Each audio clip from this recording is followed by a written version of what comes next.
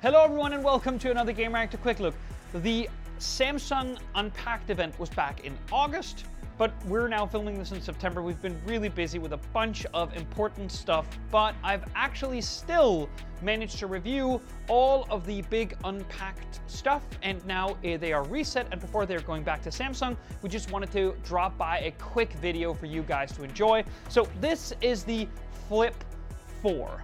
Now, the thing about the Flip 4, as is with the Fold 4 and the Watch 5, I think that is the name, is that it's very much a spot the difference year. It's very much a year where Samsung is comfortable coasting and resting on their laurels a bit, because in the foldable space, there aren't really a lot of mainstream competitors launching their products globally. A lot of the big competition coming from Vivo and Oppo and Huawei are mostly coming to China only for now. So that means that, you know, Samsung is comfortable basically releasing somewhat the same phone from last year with a couple of upgrades. And that is kind of the deal with the Z Flip 4. I still really much like it. I still think it's probably the most fun foldable out there. It's very much so the most affordable one, priced at $999 USD for this brand new version, which is, you know,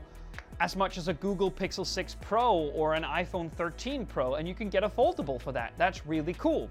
Now, the main differences here are inside. So in this phone, you get the new Snapdragon 8 Plus Gen 1 processor, which of course has a longer shelf life, meaning that it'll get more Android upgrades, as in platform upgrades, and will probably stay faster for a longer time. So that is kind of one of the key upgrades that you would want to focus on if you wanted to get this instead of last year's Z Flip 3. Now, apart from that, Samsung has increased the battery here to 3,700 milliamp hours, which basically means that this maintains a one-day battery life. I'm not going to make any excuses and say that this is in any way, shape, or form a two-day smartphone, but it doesn't get as hot as last year's Z Flip 3, and it gets me comfortable to the end of a day. So I would have about 25% left in the tank when I turned in for the night, which is fine.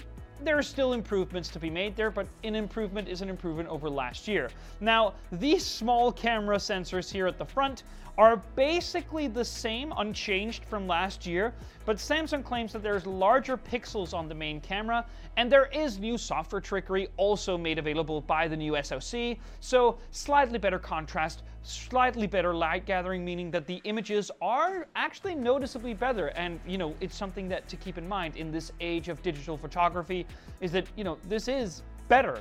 I still think that last year's Z Flip 3 is probably going to be good enough for most people, but this is better. I'm not going to beat around the bush. Now, looking at the outside here, it's basically almost the same. Sure, the glossy finish has been switched out with like this matte frosted glass vibe. It's still two-tone, as you can see, but it looks absolutely awesome, I think. And of course, like with the Z Flip 3, you can get it in a range of colors. So there's like 5 color options with the regular one, but you can also pay a little bit more and get the bespoke version, which has a range of different colors and a lot more sort of contrasty, punchy colors, which is probably great for people who considers their phone an extension of their personality, for instance, or at least, you know, what they like and don't like in terms of color design.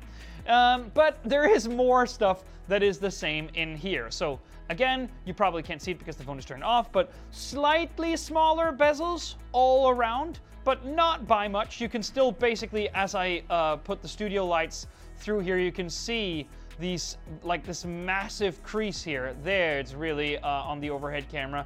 And the thing about a Flip 3 is that you basically move your hand over the crease all the time. So the way that I can demonstrate is that if you have a fold like this, I actually have the fold. So now I'm going to, so the thing is, the crease on the fold is right there at the center, and that basically means that when you're scrolling, your finger is out here or out here, so you won't feel the crease, and it's very rare that your finger draws across the width of this tablet-like shape. But with the Flip, you always feel it because you always scroll across it when you move your thumb. So if that's a problem for you, Samsung has not fixed the crease. I don't expect them to anytime soon, and it didn't bother me too much, but for the people that it really bothers, take note. The screen is actually pretty much the same. It's 120 Hz. It's an AMOLED panel. Samsung makes great panels, and it peaks at about 1200 nits, meaning that it is readable and usable even in direct sunlight, which is great. It still has the 8 gigs of RAM. It has UFS 3.1 storage options. It's just a really, really nice, foldable, like clamshell style phone. The one thing which I'm really annoyed by is that I feel like they should increase the size of the screen. Preferably double it, because while there are new widget paradigms out here, you still can't quick reply to most texts. You still can't like do all the things that you can do on a Motorola Razr, for instance. And I just feel like that is now it's time. That would be one of the upgrades to get. But again, it's fantastically crafted. IPX8, water and dust resistant, meaning that you can use this in the rain even though it's a foldable, and it just looks really quirky and nice. I mean, I'm a fold guy, not a flip guy, but it's kind of the same as it with the Watch 5 and most of the stuff that you're going to see from the Unpacked event throughout our video and written coverage. It's pretty much the same stuff, but it's still great stuff. Thank you so much for watching. See you on the next one.